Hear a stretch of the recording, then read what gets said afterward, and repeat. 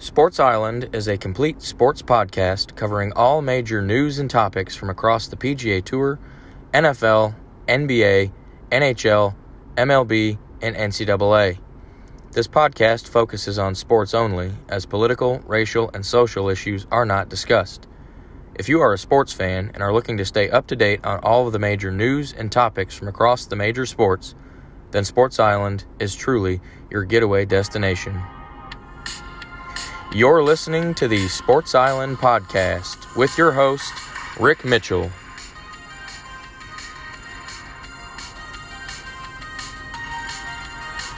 And now, the Sports Island Podcast. Hey everybody, and welcome back to another episode of the podcast. This is version 83 of the show. It's definitely another good one for you. We've officially reached one of my favorite weeks of the year.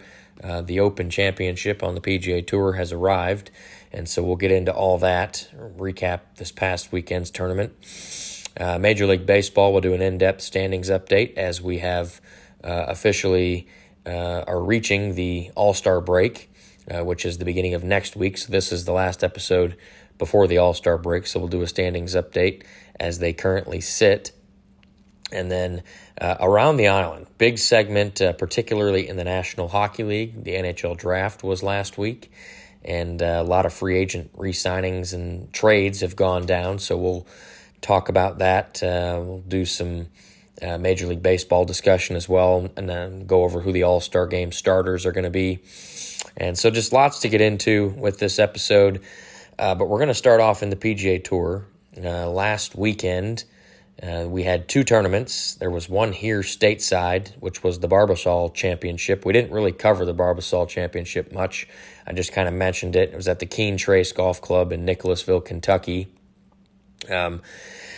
That had a lot of lower-level golfers. No big names participated in that one. A lot of lower-ranked players. It wasn't something that I tuned into. Didn't really care to watch because all the big names were in the other tournament. But just to recap the Barbasol Championship real quick, Trey Mullinax was your winner there at 25 under par. Kevin Streelman solo second at 24 under par, and then Mark Hubbard solo third at 22 under par. But the bigger tournament where all the big names were playing was the Genesis Scottish Open, which is actually where that's where we previewed on last week's episode. We did a preview on this tournament, the Genesis Scottish Open. It was at the Renaissance Club, which was in North Berwick, Scotland. All right, par 70, distance 7,293 yards. All right. This tournament had a lot of the big name players, like I mentioned. This was actually the fourth time that this Genesis Scottish Open was played here at the Renaissance Club. It's a links-style golf course, right? It's in Scotland, so it's links-style. Tight fairways, a lot of pot bunkers. It's typical stuff you would see on a links course. What's interesting is the previous 3 years that the tournament's been played here, the average winning score was 17 under par, all right? And interestingly enough, all three of those tournaments previously, the last 3 years, have gone into a playoff. Well, we didn't go into a playoff this week, and we weren't even close to 17 under par as the final score. We'll get into that in just a second. The field for this thing was very strong. The week before the Open Championship, it was co-sanctioned between the PGA Tour and the DP World Tour. So that got us 75 golfers from the PGA Tour and 75 golfers from the DP World Tour. And by field strength rating, this was actually the strongest non-major DP World Tour field in history. 10 out of the top 13 golfers in the official World Golf Rankings were out there. Pretty much all the big names that you would recognize, they were out there. And then this was the final Open Championship qualifying event. So the top three finishers in this event that were not already playing in the Open Championship got to be a part of the Open Championship. So just to recap, round one, we kind of had a wacky, like once-in-a-lifetime thing happen. All right, it was, like I said, first round on the par 5 16th hole. Will Zalatoris hit a chip shot from off the green. The ball was actually tracking the whole way. Looked like it was going to go in the cup. Great chip, ended up hitting the lip, rolling over the lip of the cup, changed direction slightly as it rolled past the hole about 4 to 5 feet. And this ball came to rest directly on top of Matthew Fitzpatrick's poker chip ball marker. You really couldn't believe it when you saw it. A lot of guys use a typical ball mark, smaller metal, kind of flat with the ground, not something you can land a ball on. But Matt Fitzpatrick uses like a poker chip, and this Zalatoris' ball literally landed directly. It rolled and rolled and rolled and came to rest directly on top of the poker chip. You couldn't do this if you had a million tries, all right? Like, Zalatoris could have hit that shot 1 million times, and he couldn't have done it, right, if he was trying. But he ended up, nobody could believe it. The caddies got their cell phones out, were taking pictures with their phones, which I don't think is maybe allowed, but in this particular situation, it was wild to see, and you had to get a picture of it.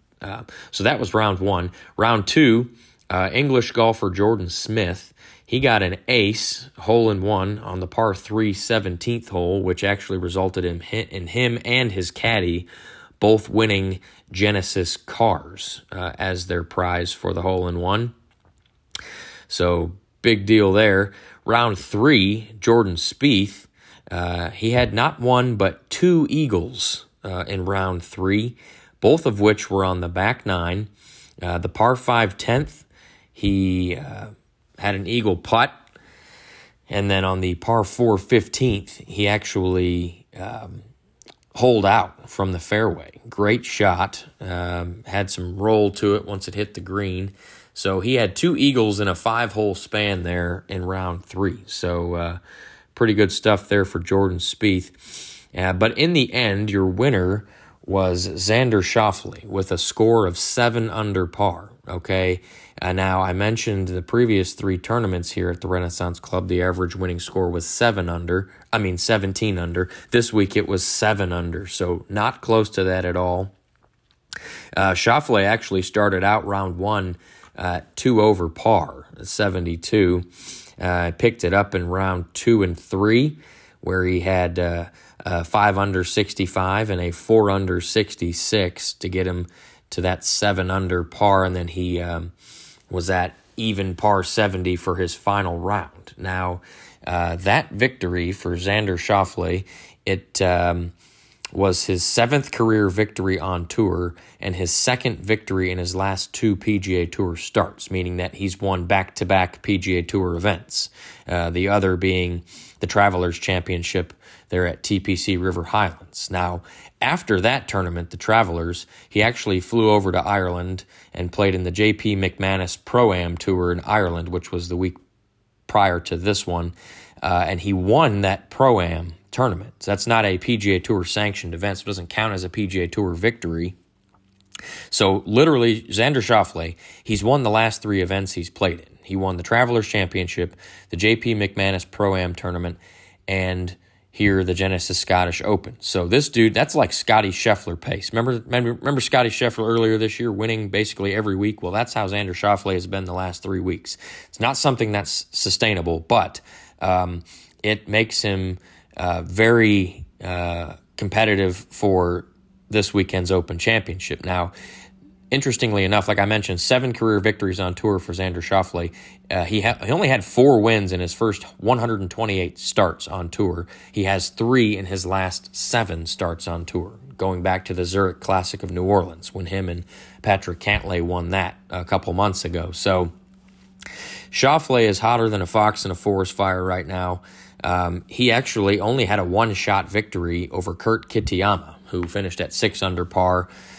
Kitayama opened at 4 under and then fired back-to-back rounds of 1 over 71 and then closed with that 4 under 66 again on Sunday. Had the best round on Sunday.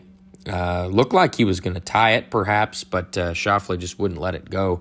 Schauffele actually had the lead up to, I think, 9 under at one point in that final round, but ended up closing at 7 under, which, like I said, a 1-shot victory. Solo third place was Joo Hyung Kim. He finished at 5 under, and again, he really came out of nowhere. Fired a 68, 2 under. then 1 over 71, and then closed on the weekend with a 1 under 69 and a 3 under 67. So he kind of snuck in there. Two-way tie for fourth at 4 under par between Tommy Fleetwood and Patrick Cantlay. Both of those guys finished Sunday's round with 3 under 67s to get them bumped up into the top 5. And four-way tie for sixth at 3 under par. That was Brandon Wu, Jamie Donaldson, Matthew Fitzpatrick, and Cameron Tringali. Now, Cameron Tringali, he came out in round 1 and rattled off a 9 under 61, and then steadily proceeded to fall on his face. He went 2 over, 4 over, and then even par in the final round. Tringali has never won on tour, and that trend continued this week. So pretty hefty collapse there for Tringali. He got it up to 11 under at one point, potentially 12 under, but he just couldn't close the deal. But that was last weekend's tournament. I mentioned this is my favorite weekend of the year, or favorite week of the year, and that's because it is this weekend's tournament, the Open Championship, which is at the St. Andrews Golf Links, the old course there in Scotland. It is a par 72. The distance is 7,313 yards. Okay, one of the most iconic courses. It is the 4th and final major championship of the year here on the PGA Tour, and it's also the 150th edition of the Open Championship. So very special stuff happening there this week. The previous winners, champions dinner, that's taking place, all that stuff. The Open Championship is actually the original major championship in golf. It was the first one out of the 4, and this is the 30th out of the 30th Open Championship to be played at St. Andrews, which is the most of any course in the Open Championship rotation. There's about, I want to say, maybe 7 or 8 courses that the Open Championship rotates between. St. Andrews is one of them. And this is the 30th time we've seen the Open Championship here at St. Andrews. Okay, St. Andrews' nickname is the home of golf because that is where golf was first played about 600 years ago. And, of course, it is a links-style golf course. So when you think of the Open Championship, you always think of links-style golf. And we know what links-style golf is. Very long course, very undulating, not a whole lot of flat parts of the fairway or the greens. It's difficult to play. Weather is typically a big factor. A lot of winds, high-blowing winds, usually a lot of cloud cover and precipitation, all right, throughout the weekend. Kind of chillier temperatures, too, for July. But this weekend, the forecast actually looks pretty good. There's only some potential rain and possible wind on Saturday and Sunday's round. Thursday and Friday's rounds should be okay, which was something I noticed this past week watching the Genesis Scottish Open, is the weather was very cooperative. It did get a little windy, but it was pretty much sunny and clear skies most of that tournament. So if we can get that same weather again this weekend, I think we're in for a very, very good tournament of golf.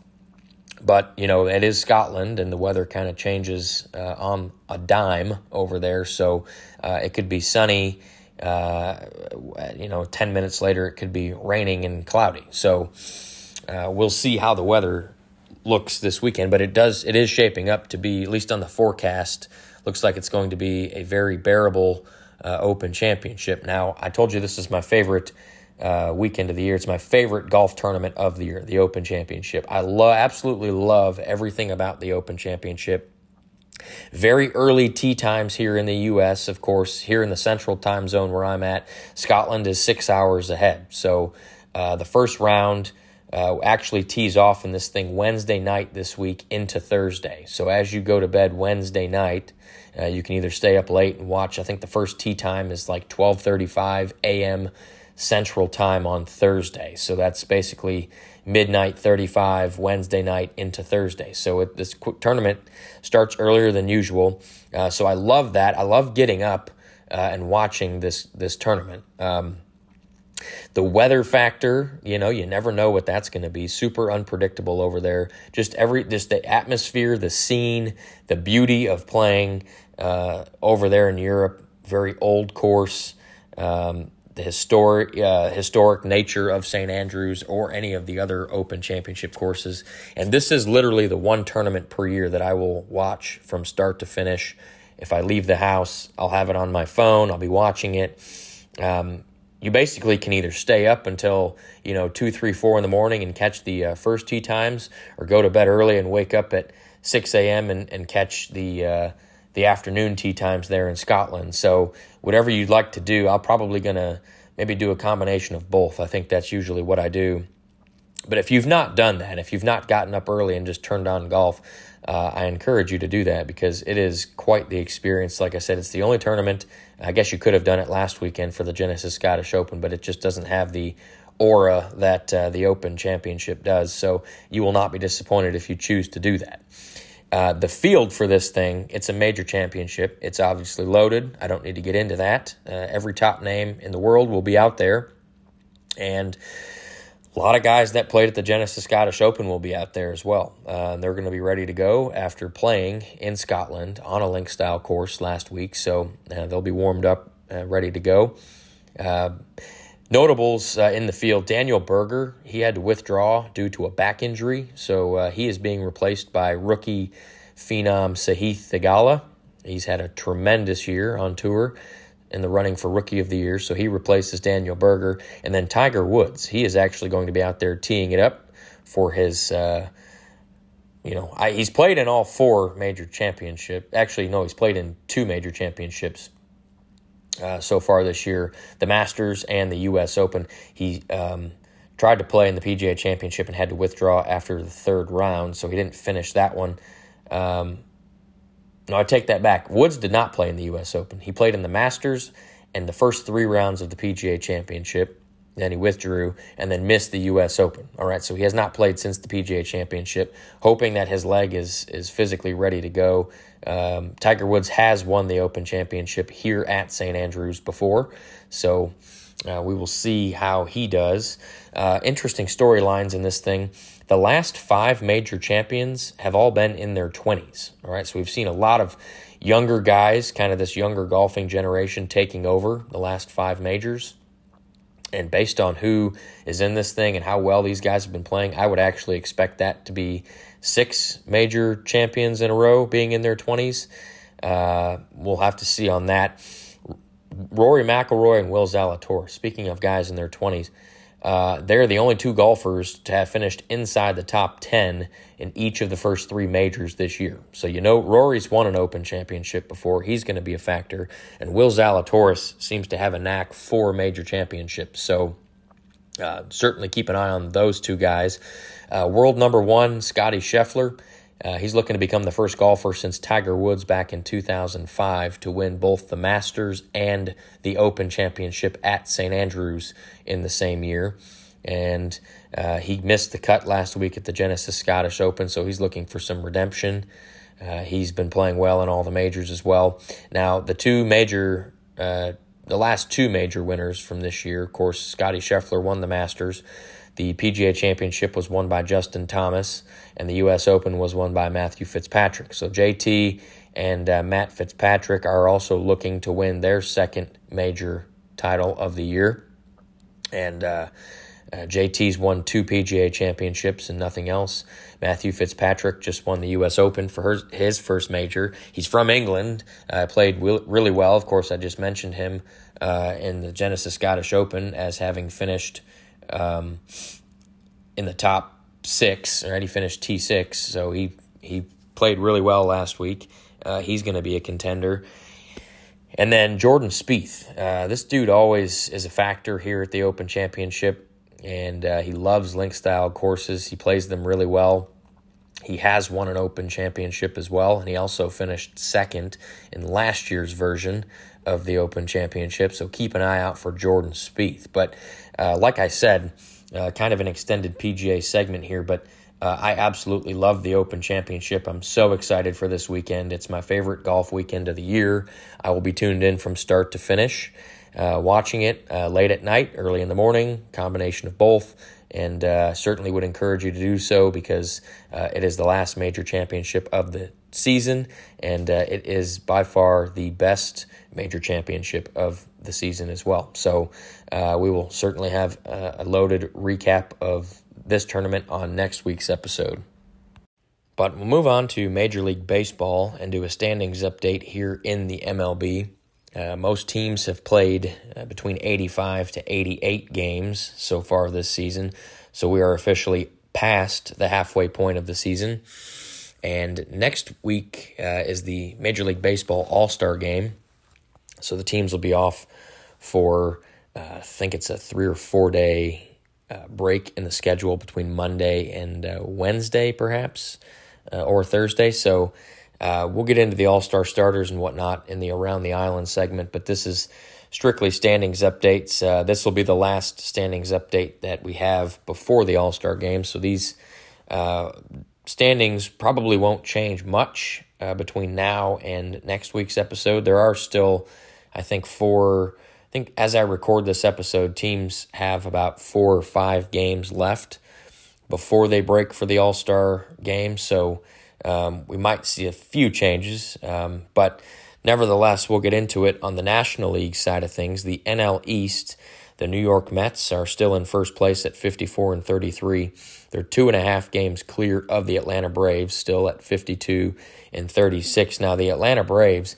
they acquired second baseman Robinson Cano from the San Diego Padres in exchange for cash considerations. Now, Cano, flopped really bad in San Diego.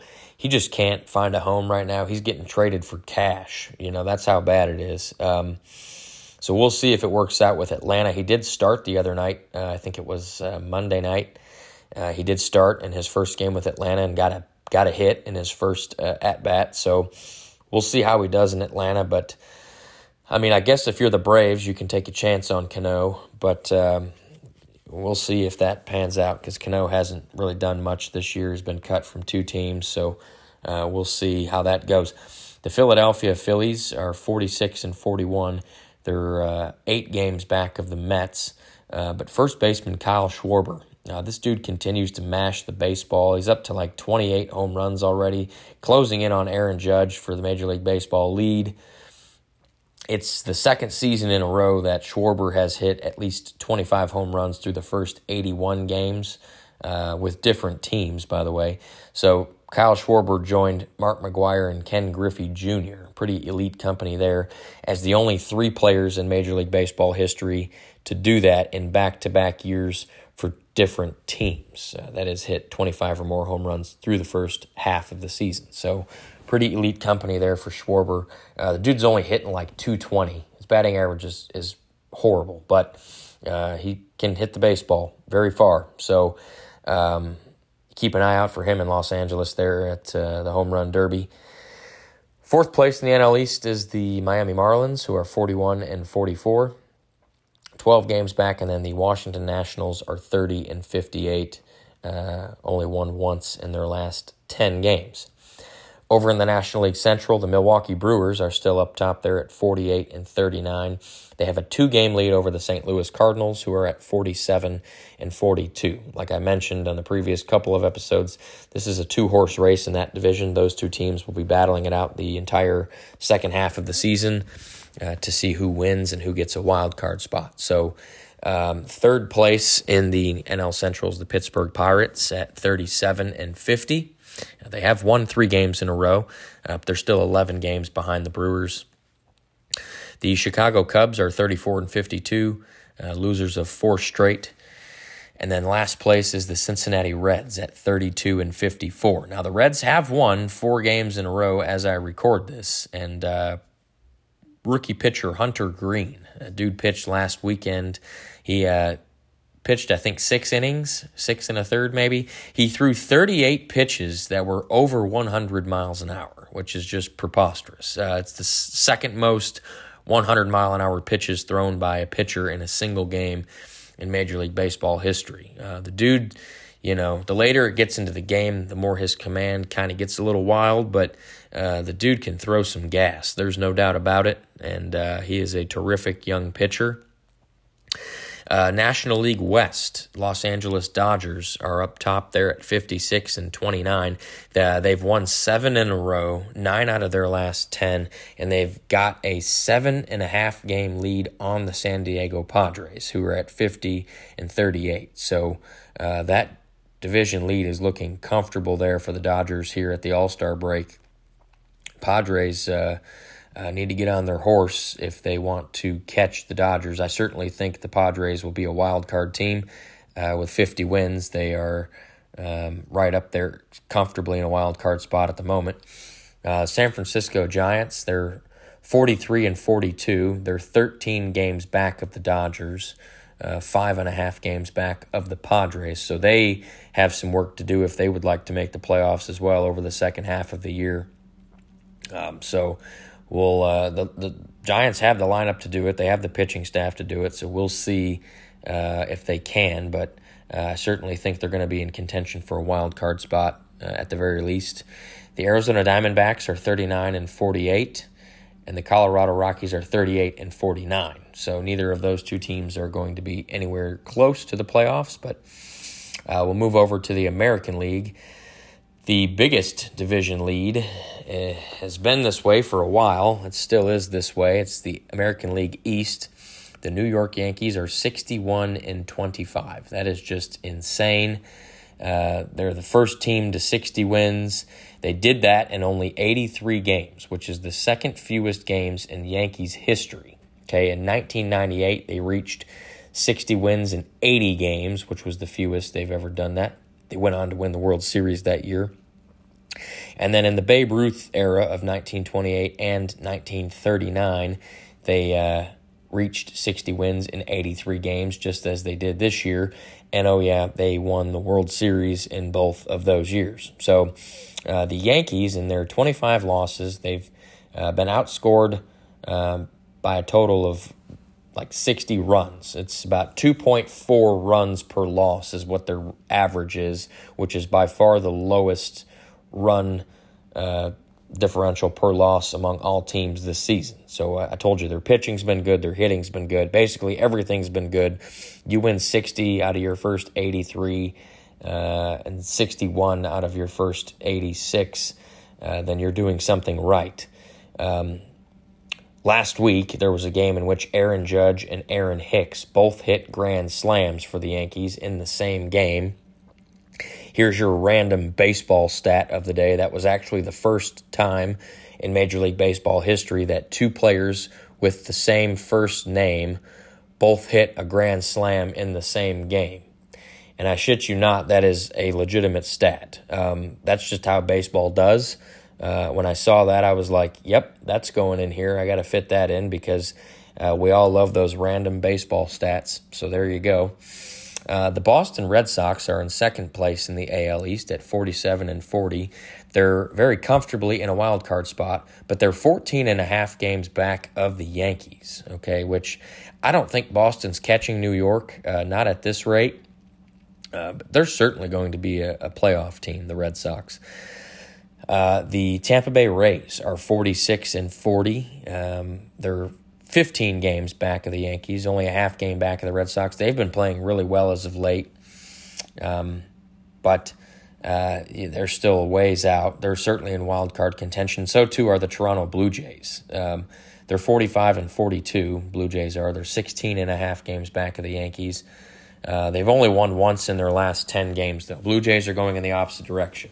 A couple episodes ago, they were one of the hotter teams. Now they're one of the worst teams in the last week and a half, only winning once. And, their lineup's still good. They have a couple of all-star starters, a couple of all-star reserves, but they are not going in the right direction. This all-star break probably comes at a perfect time for them. And one of the hottest teams in Major League Baseball, actually the hottest, the Baltimore Orioles. They're 43-44, almost 500 at the All-Star, or as I record this. They might be 500 at the All-Star break because they still have some games left. The Orioles have won 8 games in a row, all right? That's the first time since 2005 that they've done that. Now, I'm not saying they're going to be a playoff team because I don't think they will be. And all 5 of the teams in the AL East are not making the playoffs. But they certainly have a chance. If they keep playing like this, they might surprise some people over the second half of the year, which I can't believe I'm saying that about the Orioles. My goodness. They're definitely not the laughing stock that they were. They're going to roll into the All-Star break right around 500, which is very impressive for them. Over in the American League Central, the Minnesota Twins, they are 48-40. They have a 3.5 game lead on the Cleveland Guardians. Okay, and the Guardians kind of let the division. They had the lead at one point. I think a couple of weeks ago they were in the division lead and have kind of fallen off the wagon a tad, but they're still right there in the mix. And then the Chicago White Sox, they're 41-45. They're 6 games back of the Twins. The Detroit Tigers are 36-51. They've lost 4 in a row on this last few days. And then the Kansas City Royals are 34-52. Interesting fact about Kansas City infielder Whit Merrifield. He has played in 553 consecutive games, which is the longest streak in Major League Baseball since 2007, and it's the longest streak in Kansas City Royals team history. So he's an Iron Man. He's out there every day, plays pretty much the entire field with the exception of pitcher, catcher. Probably could if you asked. But Merrifield is a great bat, great speed, and just a good baseball player. Over in the American League West, the Houston Astros, this is the second biggest lead in baseball. They have the Astros are up top at 56-29. They've won 8 out of their last 10. They have a 12-game lead on the other hottest team in baseball, the Seattle Mariners. The Mariners are 45-42. They've won 8 games in a row, 9 out of their last 10. So technically, both them and the Orioles have won 8 games in a row, but the Mariners have won 9 out of their last 10. The Orioles have won 8 out of their last 10. So the Mariners are technically the hottest team in baseball as it sits now.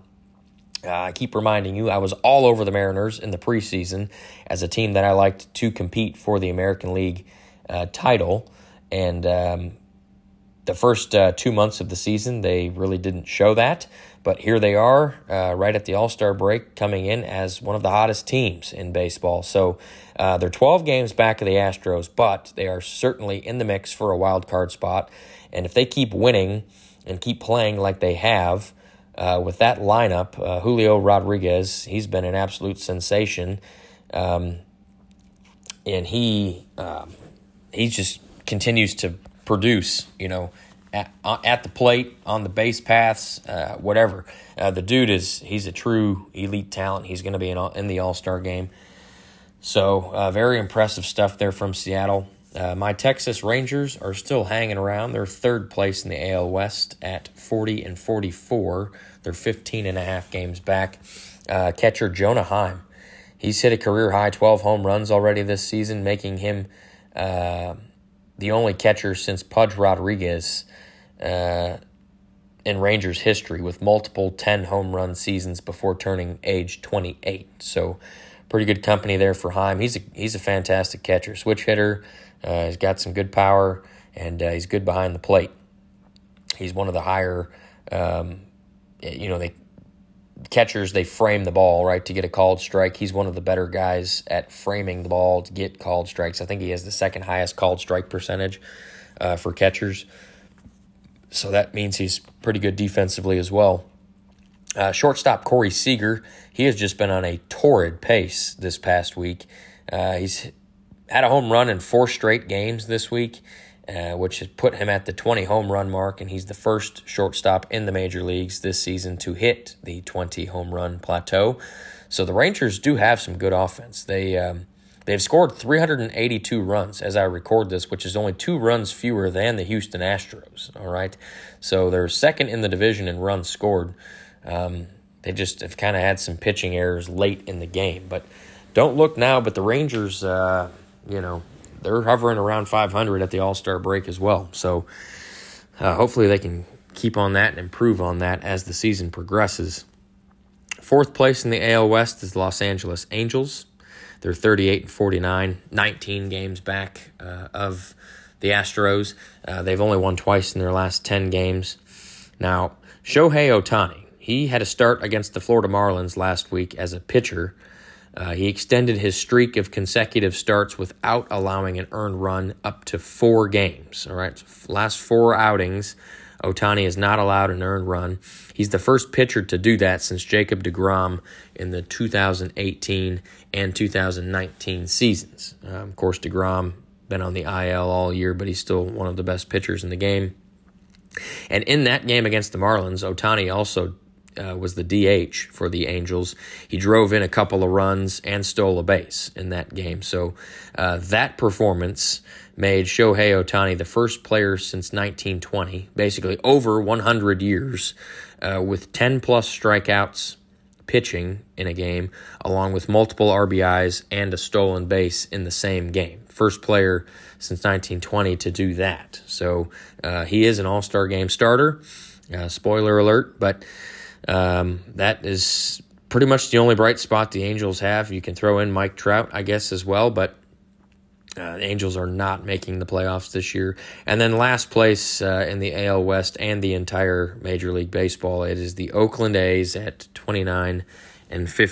So, like I said, All-Star break teams, those records will change a little bit. We have about 4 or 5 games for each team before the All-Star break, maybe 6 in some cases if they have a doubleheader. So the standings might look a little different on next week's episode, but that'll be the rest of the games that are played between now and the All-Star break, because next week's episode will probably be on the heels of the All-Star break. So we'll get you caught up, and we'll figure out how it looked at the actual All-Star break on next week's episode.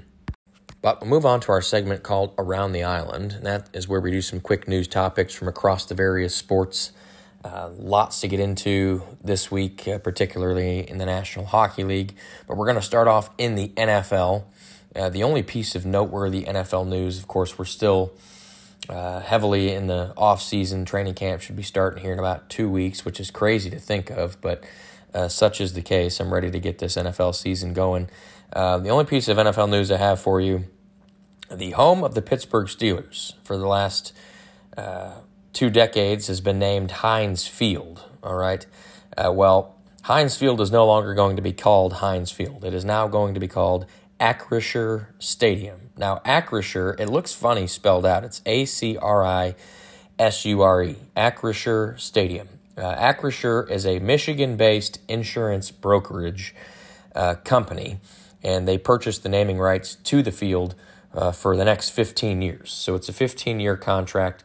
So after 2 decades of being Heinz Field, it will now be called Acrisure Stadium. A lot of flack on that the Steelers have gotten, but you know, when a company pays X amount of dollars for naming rights, you really don't have a say in what they call it. So it'll be interesting to see. Heinz Field has been one of the more recognizable stadium names in the NFL. You know, they had those giant ketchup bottles in the end zones, on the concourse.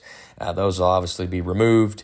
It'll still be, an iconic stadium just because the Steelers play there, but it will no longer be called Heinz Field. It is now Acrisure Stadium. But we'll move over to the National Hockey League, and as I mentioned, a ton to get into between free agency trades and the NHL draft that took place last week. Some re-signings. The Pittsburgh Penguins, they re-signed defenseman Chris Letang to a 6-year, $36.6 million contract, and forward Rickard Rakell to a 6-year, $30 million contract. Now, both of those guys are crucial pieces to what they're doing. Letang is a veteran, up there in age, but he's been a Pittsburgh Penguin for life, and this contract should finish out his career. Rickard Rakell was a big pickup for the Penguins at the trade deadline. I believe it was last year. They got him from the Anaheim Ducks, so he is staying in Pittsburgh for 6 more years. The Minnesota Wild, they re-signed goalie Marc-Andre Fleury to a 2-year, $7 million contract. They did acquire him at the trade deadline this past year, and he teams up with Cam Talbot to form what is probably the best goaltending duo in the league. The Nashville Predators, they re-signed their best forward, Philip Forsberg, to an 8-year, $68 million deal. That was the highest free agency contract we've seen handed out. It was rumored that Forsberg was going to test free agency because he couldn't get a deal done, but the Predators ended up getting that deal done with him to lock up their best forward for the next 8 years. The Los Angeles Kings, they've re-signed forward Adrian Kempe to a 4-year, $22 million extension.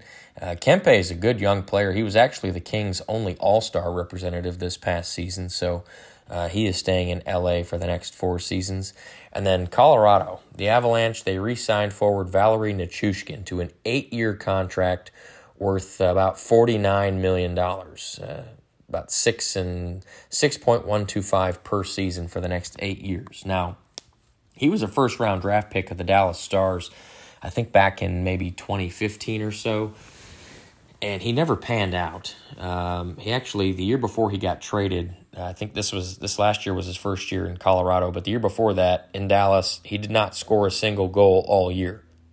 So he goes to Colorado, doesn't really have a great season, but he really elevated his game in the playoffs. He was a force the entire playoffs, scored a lot of goals in the playoffs, a lot of big goals for the Avalanche in their Stanley Cup run this year, and he was rewarded with an 8-year contract. So I think the talent is probably there, but I'm not sold on Nichushkin, having seen him firsthand here in Dallas for those 3 years that he was here. So I'm not sure about that contract for Colorado. But a ton of trades to go break down here. We'll just start rattling them off. The New York Rangers, they traded goaltender Alexander Georgiev to the Colorado Avalanche in exchange for a 3rd and 5th round pick in last week's draft, along with a 3rd round pick in next year's draft. And that deal solidified that Georgiev will be Colorado's starter next year, along with Pavel Francouz as the backup. Avalanche general manager Joe Sakic confirmed at the draft that they will not re-sign goalie Darcy Kemper, who is the goalie that got them the Stanley Cup. So interesting moves there in Colorado. The Chicago Blackhawks, they have had a complete fire sale. They traded forward Alex DeBrincat to the Ottawa Senators in exchange for a 1st and 2nd round pick in the draft last week, which ended up being the 7th overall and 39th overall pick, along with a 3rd round pick in 2024. So it's a big-time acquisition for the Senators. DeBrincat's a 40-goal scorer. The dude can score from anywhere. Great player to add to that young core that they have building there in Ottawa. And Chicago continued their fire sale. They were involved in a 3-team trade on the draft, first-round draft night. The 3 teams that were involved in the trade, the New York Islanders, the Chicago Blackhawks, and the Montreal Canadiens. The Islanders received defenseman Alexander Romanov and a 4th-round pick in that draft. The Blackhawks received the 1st-round pick, which was 13th overall, and a 3rd-round pick. And then the Montreal Canadiens acquired center Kirby Dach from the Blackhawks. He was the 3rd overall pick in the draft just a few years ago, so he's a terrific young player. Adds to that Montreal core. They have 4 elite players under the age of 22, so the future is bright there in Montreal. Again, just a complete fire sale by Chicago, getting rid of both Kirby Dach and Alex DeBrincat. Several other trades. The Edmonton Oilers, they traded forward Zach Kassian, a 1st-round pick this year, 3rd-round pick in 2024, and a 2nd-round pick in 2025 to the Arizona Coyotes in exchange for a 1st-round pick in last week's draft. Now, the Coyotes had 3 first-round picks. They traded one of them to Edmonton for that package that I just mentioned. So Kassian gets a new home. Arizona still ended up with 2 first-round picks after that trade, so it worked out for both sides. The Toronto Maple Leafs, they traded goalie Peter Mrazek and a 1st-round pick in the 2022 draft, which was number 25 overall, to those Chicago Blackhawks, who continued to just acquire picks.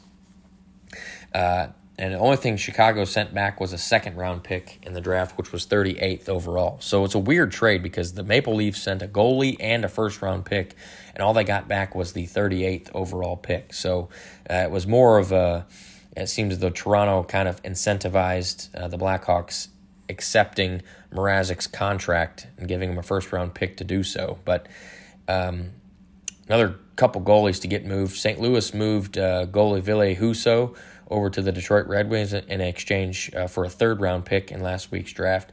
Husso then signed a 3-year, $15 million deal with the Red Wings upon the trade. And then the Ottawa Senators, they traded goaltender Matt Murray and a third-round pick in 2023 and a seventh-round pick in 2024 to the Toronto Maple Leafs in exchange for future consideration. So the Leafs got rid of Peter Mrazek. They acquired Matt Murray. Matt Murray has really struggled the last year and a half after a terrific rookie year with the Penguins. So we'll see how that goes. But I keep mentioning that NHL draft that took place. We'll just do a quick recap on that. The top 5 picks in the draft. The first overall pick belonged to the Montreal Canadiens, which the draft was in Montreal, Quebec, at the Bell Center. So the home team had the first overall pick, and they took Slovakian forward Juraj Slafkovský. All right, he's a huge kid, 6'3", 218 pounds, plays left wing, just a terrific talent. He was actually the MVP of the Beijing Winter Olympics this past winter, leading Team Slovakia to a bronze medal. Led the Beijing Olympics in goals, all right, at 18 years old.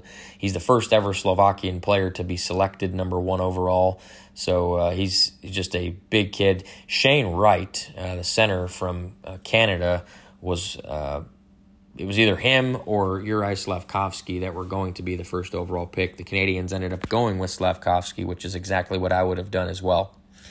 Second overall pick belonged to the New Jersey Devils. They drafted Slovakian defenseman Simon Nemec, a teammate of Slafkovský on Team Slovakia there in the Winter Olympics. And he's grown up with Slafkovský. They're the same age. Nemec is a good skating, puck-moving defenseman, very solid. Like I said, he's been teammates with Slafkovský his whole life, growing up playing World Juniors, all the World Championships, and the Olympics with him. First time ever that Slovakia has had players drafted 1 and 2 overall in the NHL draft. Third overall pick belonged to the Arizona Coyotes. They took United States forward Logan Cooley. All right, he's a product of the U.S. National Development Program, and Cooley is a center. He's committed to the University of Minnesota, so he will be playing hockey for the Golden Gophers this fall. He was the first American off the board. Fourth overall pick belonged to the Seattle Kraken, and that is where Shane Wright fell to. Like I said, Shane Wright, he's a center from Canada. He was widely projected to be the number 1 overall pick for just about the entire draft process until Slafkovský started gaining steam, basically ever since the Winter Olympics several months ago. But Shane Wright, he's been a top-flight player for a long time, played in juniors since he was 15. He actually got a CHL exemption to play at 15 years old because you need to be 16 to play, but they let him in at 15. And this year, at age 18, he put up 94 points in 63 games in the OHL with the Kingston Frontenacs. So, terrific player. That is a fantastic point-per-game average. Just an absolute steal for the Seattle Kraken, who now have their top 2 centers in Shane Wright, and then last year's number 2 overall pick, Matty Beniers. So I would fully expect Shane Wright to be in the NHL this season playing for the Kraken. The 5th overall pick was the Philadelphia Flyers. They drafted Cutter Gauthier, who is another American. He's a product of the U.S. National Development Program, committed to Boston College. So Cutter Gauthier will be playing for BC this fall. That makes 2.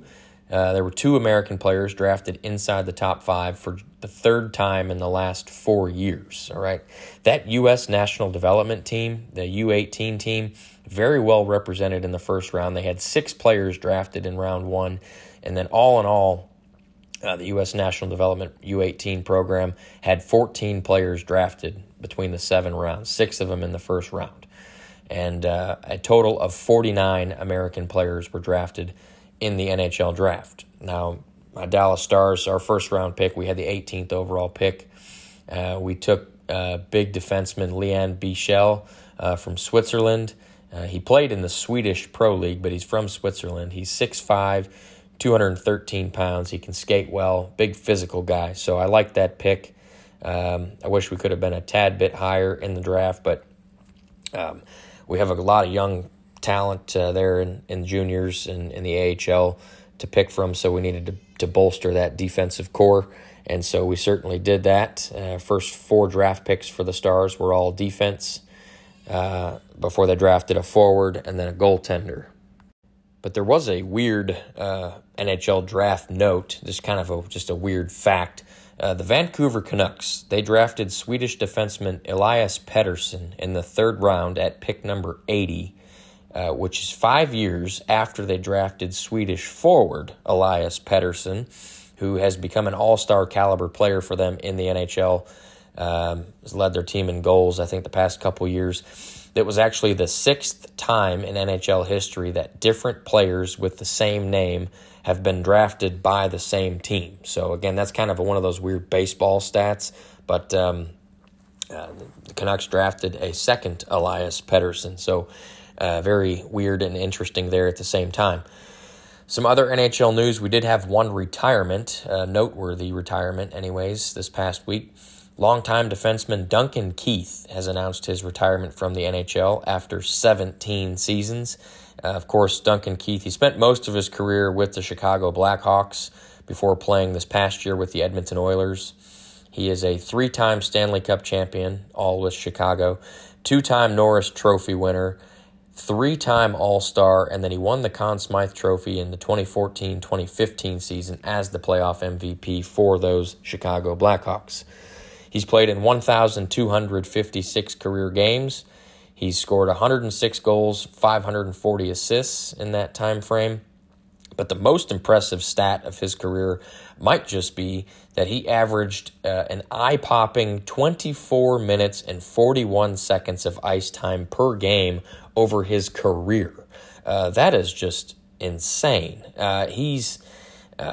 There's only 60 minutes in an NHL game, 3 20-minute periods. So 60 minutes, and this dude played almost 25 minutes per game over the course of his entire career, which means that there were games that he had more and games that he had less. And so there were games where he did legitimately play half of the game, which, doesn't sound like a lot, but for the game of hockey, if you've played it, you understand that is an absolute shit ton of ice time. And he has been an Iron Man in the league for a long time. Certainly going to be in the Hall of Fame with that resume.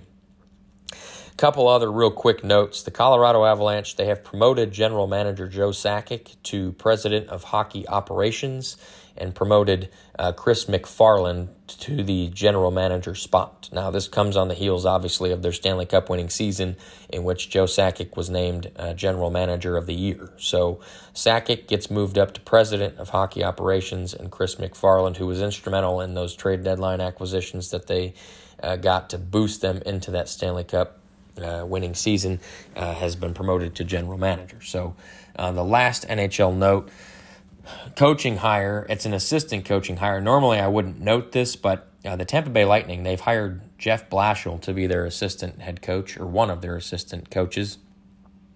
And if you recall, Jeff Blashill got fired from the Detroit Red Wings a few weeks ago. The Detroit Red Wings then hired Tampa Bay Lightning assistant coach Derek Lalonde to be their new head coach. We talked about that, I think, 2 episodes ago. So the teams basically traded coaches, if you will. Blashill gets fired from the Wings, goes to Tampa, and then Lalonde goes from Tampa over to be the head coach of the Wings. So I just thought that was interesting to note. But we'll move over to the NBA real quick. Free agency still going on.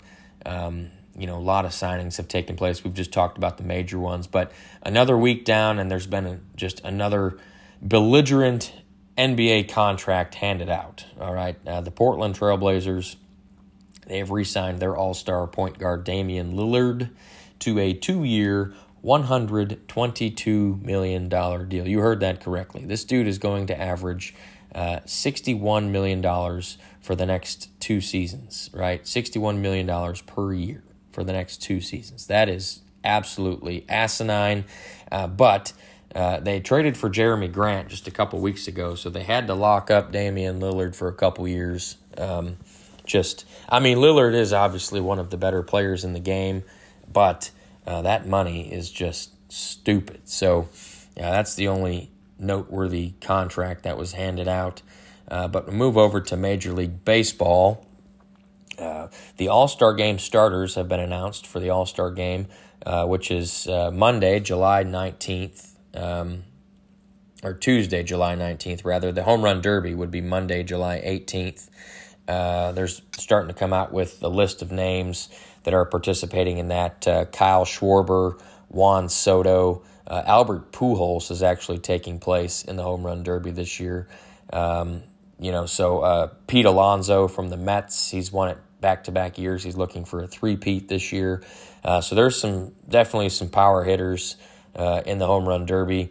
We'll recap that on next week's episode, but the All-Star Game itself is Tuesday, July 19th. It's at Dodger Stadium in Los Angeles, California. The American League All-Star starters, all right? Catcher, Alejandro Kirk from the Toronto Blue Jays. First base, Vladimir Guerrero Jr. from the Toronto Blue Jays. Second base, Jose Altuve of the Houston Astros. Shortstop, Tim Anderson of the Chicago White Sox. Third base, Rafael Devers from the Boston Red Sox. And your outfielders, you got two from the New York Yankees. That would be Aaron Judge and Giancarlo Stanton. And then Mike Trout from the Los Angeles Angels. The designated hitter is Shohei Ohtani. Now, Ohtani's had a great year, both pitching and hitting. He's probably had better pitching numbers than hitting numbers, but his hitting numbers are still very good. It's just simply a disgrace that Houston Astros designated hitter Yordan Alvarez was not named the starter. The dude's hitting over 300, leads the MLB in OPS, and he's just been an absolute force, has damn near 30 home runs. But Yordan Alvarez, I forgot to mention this in the standings update, he just got placed on the injured list with a hand injury that keeps getting worse. So Alvarez would not have been able to play even if he had been selected. But I just think it was kind of a slap in the face to Alvarez for the year that he's had that to not be voted in a starter. But that is your American League starting lineup. Your National League starting lineup: at catcher, Wilson Contreras from the Chicago Cubs. First base, Paul Goldschmidt from the St. Louis Cardinals. Second base, Jazz Chisholm Jr. from the Miami Marlins. Now, he's injured, so I'm not sure that he's not going to be able to play. Shortstop is Trey Turner from the Los Angeles Dodgers. Third base, Manny Machado from the San Diego Padres. And your outfielders, you have Ronald Acuna Jr. from the Atlanta Braves, Mookie Betts from the Los Angeles Dodgers, and Jock Peterson from the San Francisco Giants. The designated hitter for the National League is Bryce Harper from the Philadelphia Phillies, but he just underwent surgery on a fractured hand, so he's going to be out 6 to 8 weeks, Bryce Harper is, so he will not be playing. So his replacement that was named was Atlanta Braves catcher William Contreras, who, yes, indeed, is the brother of Chicago Cubs catcher Wilson Contreras, who is starting at the catcher position. So Wilson and William Contreras are both in the starting lineup for the National League All-Star team. They are the first set of brothers to start on the same All-Star team since Roberto and Sandy Alomar back in 1992. So very interesting fact there. The pitchers and reserves were named this past weekend, I think on Sunday night. You can view the whole list online. I think it's going to be a fun All-Star game. I mean, both lineups are just ridiculous. I kind of lean towards the American League just with the dominance that the upper echelon American League teams, the two best teams in baseball, both reside in the American League. That's the Yankees and the Astros, and then you factor in the Blue Jays, the Red Sox. I think the American League is going to win. But we'll do a recap of the Home Run Derby and the All-Star Game on next week's episode. A couple other quick Major League Baseball notes regarding the lineups for the All-Star Game. Major League Baseball Commissioner Rob Manfred, I may have talked about this last week. He selected St. Louis Cardinals first baseman Albert Pujols and Detroit Tigers first baseman Miguel Cabrera to the All-Star teams. Pujols is in his last year in the majors, and Cabrera is probably not far behind. But Manfred wanted each team to have kind of a legend, like a living legend. Both of those guys are first ballot Hall of Famers, and so he chose those two. And I mentioned Albert Pujols is actually going to be participating in the Home Run Derby. So interesting there. Last piece of MLB news.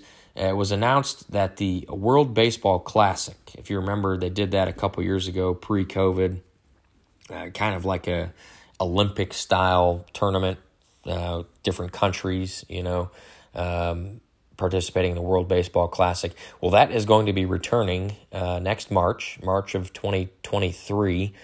The round-robin games will be being played in Taiwan, Japan, Miami, and Phoenix. So I'm not sure what the brackets are going to look like. As we get closer to that, I'm sure we'll discuss that a little bit more in depth. But nonetheless, the World Baseball Classic is returning to our television sets here in March. So stay tuned and keep an eye out for that before the baseball season gets started next year.